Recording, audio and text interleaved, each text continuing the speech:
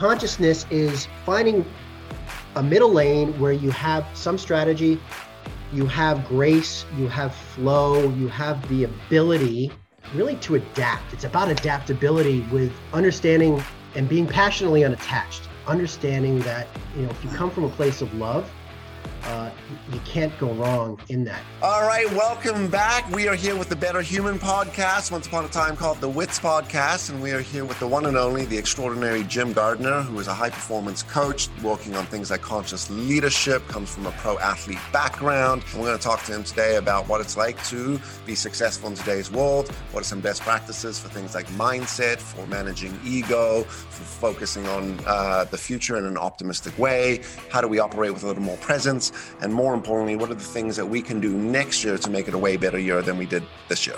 Jim, welcome to the show. Thanks, Greg. Always amazing to be here. Tell us a little bit about your story. I know you were used to row and you come from a competitive sports background. You're a coach, but walk us through sort of where you started and how you got here. Sure. Thanks for having me, by the way, Greg. Well, it really started when I went to university and I decided to join the rowing team. I delved into a sport steep in tradition and culture and team dynamics. And so there was an instant love affair that catapulted a lot of what I do now from that event and leading people, understanding that I have a natural leadership ability, if you will, to help people that I work with over the years.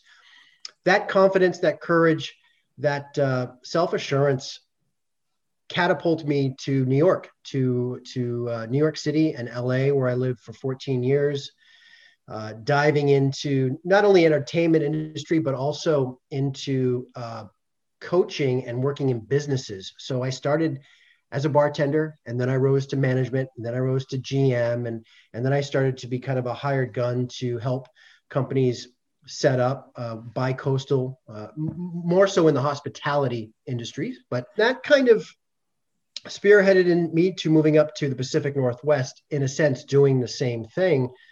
So where I am now is a culmination of those kind of performance-driven journeys, either high-performance sport and athletics, and also leadership, and with my own personal, what I call my jungle event, Greg, which is kind of a life-changing event that I've gone through to really get back in touch with who I am as a person. And what was that event? Are you comfortable sharing what that event was? Sure, absolutely. I knew instinctively that I wasn't connected to my truth, what my authentic truth is as a human being. I had to walk away from an amazing family and disrupt, two lovely girls and a wife, a woman who was an amazing soul. It just wasn't calling to me. It was constricting me from really stepping into who I was designed to be. Mm-hmm. And so diving into the jungle of a few years of deep work, a lot of shit sandwiches to really uncover my truth and begin to step out back into the world with zero expectations, only pulling things back into my world that really served and honored who I was and who I am becoming. And with that, Greg, comes this consciousness that I steer with now. I lead with my heart. I lead with love in everything I do, from dealing with high-level business CEO execs to personal development, to my kids, to my colleagues. It's all from a conscious perspective. What were some of the things that you went through during that time that helped you uncover? Were there certain exercises? Were there certain books that you read? What were some of the tools that you used? First and foremost, I truly feel that we need to sit in our own poo-poo for a while. We truly need to sit and just assess. And so a lot of that, I didn't reach out for help right away because I was trying to understand it all. Mm-hmm. And it took me to some dark places and a lot of deep personal moments of vulnerability, of shedding. And inevitably, though, I had two people in my life that were kind of a foundation for me, two colleagues that were there. To be honest with you, I relied on the ability that I fostered way back when I took up the sport of rowing as an asthmatic kind of weak kid. I Mm-hmm. just believed that I could do it. And I just started to look at YouTube videos, to watch inspirational videos, do all the things that I knew instinctively make up the tapestry of who I am, whether it was sports, whether it was movies, whether it was anything, music that I could get my hands on to push me one step forward on that positive momentum path, because it's always about the very next step. Not to oversimplify it, but you did the work. You learned, you read, you studied, you went through the reflective exercises, you went through the deep sitting in shit exercise, which requires us to take a hard look. And in some cases, part of vulnerability requires you to go through that. And a lot of people will throw the word vulnerability out and don't actually understand what it might take to go there sometimes. So that's interesting. So this all led you up to doing what you're doing now. And I got to tell you, I've always said this, the greatest people you can hire are people that come from serving backgrounds, bartenders, servers in restaurants, because you just learn how to navigate the world of people and high stressed environments and, quality and all that stuff. So how much do you think your bartending experience contributed to your ability to be a great coach today? Actually, quite a lot, because as a bartender, you're in a position to listen, and most people don't listen in this day and age. So the secret, besides making good cocktails, at the end of the day, it's making people feel heard and understood. That's your job as a bartender. And so the ultimate therapist. Yeah. And it's not always easy, because that, in those settings, there's usually some heaviness to a lot of the therapeutic bartending work that we do. Mm-hmm. Not much unlike what we do with some of our one-on-one clients. Everyone has these kind of heavier issues that we need to address. Mm-hmm. So definitely a lot. And because in New York, as you can imagine, in these kind of high-profile establishments, there's a lot of people, and so you get a cross-section of personalities. Mm-hmm. And whether it was me with my team or me with customers, you understand instinctively how to reach people differently based on energetics, based on what he or she, what type of cloth they're cut from, so to speak. Right. And that serves me with my clients, because no two clients are the same. That's true. Very true. Very, very, very true. Good journey of self-discovery. I think, what I like about your story is there's a result to this exercise of self-discovery. I mean, you're the proof that, hey, you go through this type of work and this type of exercise, there's an outcome to all of this stuff, which is awesome. So I want to segue into sort of the next piece, where I wanted to sort of, get more understanding around what conscious leadership is, because we hear the word consciousness and we hear, think before you speak, or we talk about transparent leadership and authentic leadership. And there's a lot of words being wrapped around the word leadership. And I think next year, moving into 2021, I mean, if this year was shit, next year is going to require way more from us as leaders. And, I think it's important that we do operate with consciousness. And I love the concept of conscious leadership. So talk to us a little bit about what is conscious leadership, and then let's get into, how do we use conscious leadership? I look at conscious leadership as a middle lane. I look at it as a middle lane between one side of old world sweat equity, work until you drop. It's all about saving for retirement, and success is built on the end result. And then on the other side of that spectrum is the woo-woo, if you will, oh, everything will work out, universe is da da da da da. And consciousness is finding a middle lane where you have some strategy, you have grace, you have flow, you have the ability really to adapt. It's about adaptability with understanding and being passionately unattached, understanding that, if you come from a place of love, you can't go wrong in that. And sure, we need some rigidity. And the way I look at it, Greg, is because I have 2 young girls. And so when I take them bowling, right, and bowling alleys, I got the bumpers, right? You put the bumpers up for the kids. And so that's a middle lane that I've established for myself and for my clients, is to figure out what that lane is. So no matter where you go, you're still on that right path. You're never going to swing too far one direction or the other. The guardrails, love it. Love the Yeah, guardrails. yeah. I, as a bowler, I use it as an adult. No.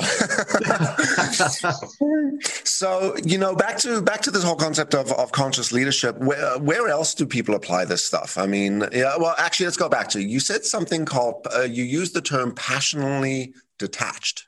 Passionately unattached. Passionately unattached, even better Yeah. than detached, right? Talk to me a little more about what that means. What does that look like? How do I do that? As human beings, we're focused on the end result. And a lot of times, with that end result comes an emotional attachment, i.e., this client doesn't want to sign with me. Oh, fuck. Mm-hmm. Like, what did I do wrong? I have so much to offer. And we take things personally as human beings. A lot of people do. And so this is a way to remove yourself from that, knowing with grace, with that consciousness that you have the ability to offer somebody. Mm-hmm. And you can be there for support and service and contribution. At the end of the day, no matter what, that doesn't change who you are. It's the journey of your ability to be there and not get tied up in that tangible end result. And that's about being present, I think, too, right? It's a lot of conversation around presence, right? And it's hard for us to be present. People don't listen well, right?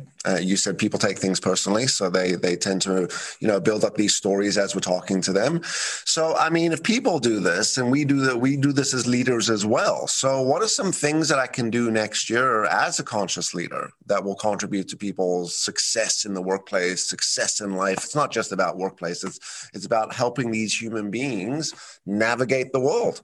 So what might be some things I should sort of practice or do next year? This is the perfect time of the year. We need to reflect. And, it's always about don't waste your time looking back. You're not going that way yet. A glance or two in the rearview mirror provides a kind of an assessment of things that either worked, things that didn't work. And a big one for me about stepping into conscious leadership is where were there elements of misalignment? That's a huge thing. And so to step into 2021 as a conscious leader, and let's be clear, Greg, leadership it's what we do in life as human beings. We're leaders, whether we're husbands, wives, parents, business owners, we're all in the business of leadership. So sometimes influential leadership where we don't have direct authority, but we need to influence and impact and, move. Yeah. And I like it back to my journey in uncovering my truth. Everyone needs to be clear on what their truth is, because misalignment will always show itself. Mm-hmm. And so this is a perfect time of the year for everyone to get clear on who they are and spend time with themselves. Journal. We talk about journaling a lot, you and I, in our past conversation as well. Mm-hmm. Getting clear on what they want. And if it aligns with the truth, then the how will manifest itself. The how will show up. We'll take the first step and then the second step will happen and so forth. Conscious leadership. What contribution do we want to make in 2021? Huge. Yeah, that's a big question. It doesn't have to be changing the world. Right. What is my active contribution? Because that is always a common denominator in conscious leadership for 100%. What's crossed your desk? What are some of the things that you've heard that, people are going to activate and be focused on next year? Well, I think perception is huge, because what we've learned in 2020 is, for all intents and purposes, if you choose to look at it through this lens, it was a shit year. If you choose to look at it through that lens. However, I personally had an amazing year. Mm-hmm. And I choose to perceive it a certain way. And so moving into this next year and with the reality of nothing's really going to change. The climate of unsurety is probably greater than ever. We don't really know what's going to happen one day to the next. So if we can arm ourselves with, the ability to perceive something and change our internal dialogue, our internal story around it, so that the glass is freaking half full. Mm-hmm. Right. We're ahead of the game. Yeah, I mean, sometimes easier said than done. I mean, it was a really shitty year, but I killed it this year. Yeah. Now we're down in revenue and we're overworked and we're super tired. But you know what? We represented our brand. We lived the way we wanted to live. We showed up in the world. to what our intention was. And in a lot of cases, stepped up in a place of service, which was very difficult to do when the pressure is on. Right? And I share this story with you, or I respond to what you just said, which is, it is a choice in how we operate with our perceptions. It is a choice on the lens we look at the world through. It's a choice on where we let our emotions overpower us and not. And yes, it is hard work sometimes. It is very difficult to challenge some perceptions. It's very difficult to change that story in our head, because we've got this wonderful ability to use our imagination and build up these movies inside our head. They're super descriptive, super vivid, right? And it's appealing again to all the primal things, our sensories, right? Not our language. So managing perceptions is, I think, also, I agree with you, a really important piece for next year. And I think one of the key things that can help us be more conscious when we're operating as leaders. And as you said, not just leaders, as parents, as managers, as friends, as peers, as just people that operate in the community. Very cool. All right. So before we move on next, anything else that people can do next year to be more conscious or more successful? Yeah, the last thing is I feel this past year, if you will, has really put a magnifying glass on the fact that many people live in a fear-based society, a fear culture. And so we all collectively need to move forward to kind of change that lens and not let the fear of the unknown dictate how we're going to live our lives. If anything, how we truly want to live 2021 could arguably be one of the most important years ever. Mm-hmm. It's a transition year. How we move forward into 2021 is going to dictate the next phase of the human condition, in my opinion. I totally agree. I was talking about this yesterday. It is scary to see how people operate in such fear now. Parents going over, not wanting to see their children, or grandparents not wanting to go over because of the fear of whatnot. And this is not to negate being safe, being a good community member. If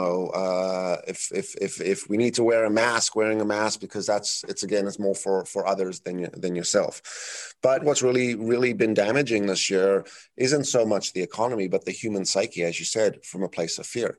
And it's really sad to watch. There's this tension with people. Where do I sit? How close do I get? But again, if we're safe and if you're doing what you should be doing, then there's nothing to fear, right? But isn't that just what drives all of us? Isn't that what drives us as human beings, is our fear? This is a rabbit hole, but I agree with you. I had this conversation with a colleague just the other day about a book writing that she's doing. I think fear was kind of the first major catalyst of the human race, to be honest with you. Mm-hmm. Everything stems from the fear of unknown, and mm-hmm. whatever we create in terms of stories, religion, rules, well, you name it. All right, let's move into the next part, and this is advice for the young adults ready to take on the world, that's managed their fear, that's willing to address their perceptions. What do you think people can do to be successful, not just next year, but in life? I mean, if you were to mentor someone, what would be sort of the top things you would say, these are things that you need in order to have a good life, to be successful, to be healthy, to be emotionally balanced, to manage perceptions?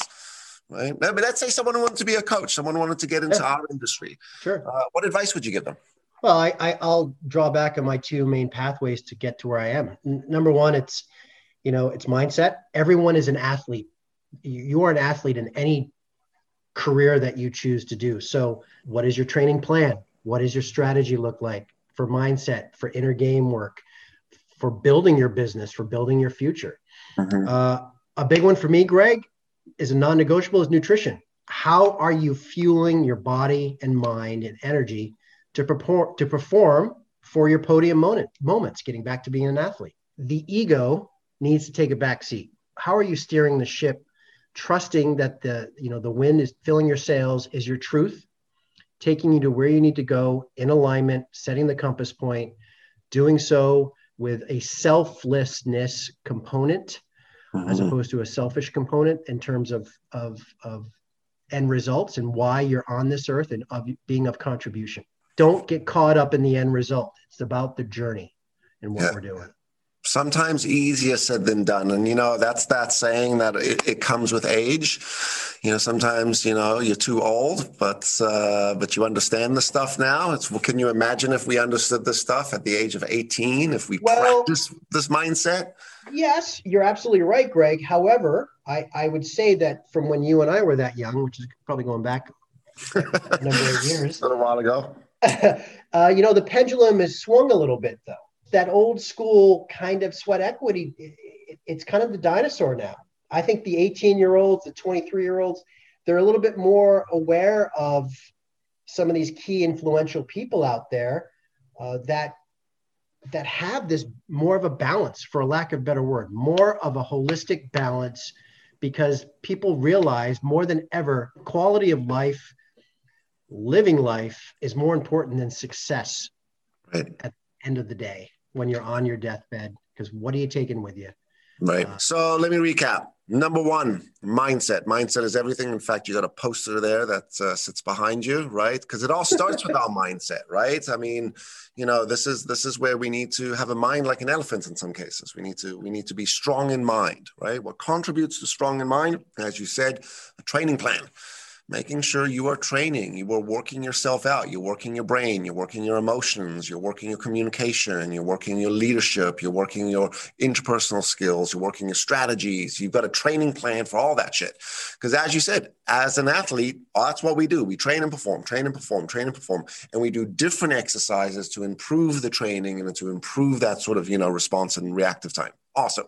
3, nutrition, which I agree with as well. I think eating healthy is a really important thing. We are too intelligent now to be operating without proper nutrition. Eating healthy is easy. It's back to what we were talking about earlier, which is consciousness, conscious thought. And then the third or the fourth was ego.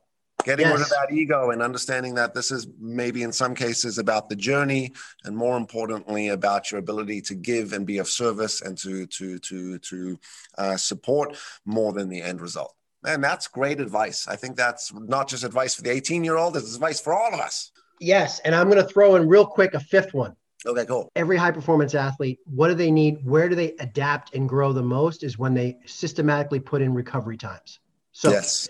In the business of life, we have to take our foot off the gas periodically, smell the roses, decompress, assess, and recharge. I think it's a non-negotiable, and especially for the young people, we come out of the gate, right? We're burning, we're blazing.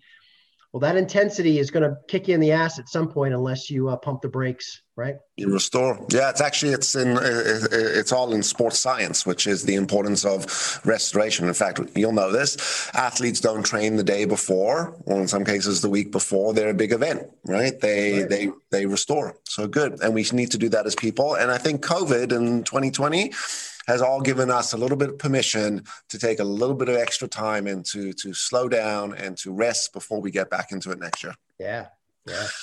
Jim, you're amazing as usual. I really appreciate your time, your advice, your guidance. This was full. This was informative. I learned a few things, and I know the audience will as well. Really appreciate taking your time. Awesome. My pleasure. Always. Anytime. All right, my man. We're going to wrap up. And on that note, if you like today's show, don't forget to subscribe. Don't forget to like. Don't forget to share. Don't forget to spread the word. Don't forget to follow Mr. Jim Gardiner. We'll make sure that all that information is in there as well. And we will see you next time. Hey, I'm Greg Witz. Thanks so much for coming and checking out the video. If you like that video, you're going to love the next one. So I'd highly suggest that you click this video over here. And don't forget to subscribe and share.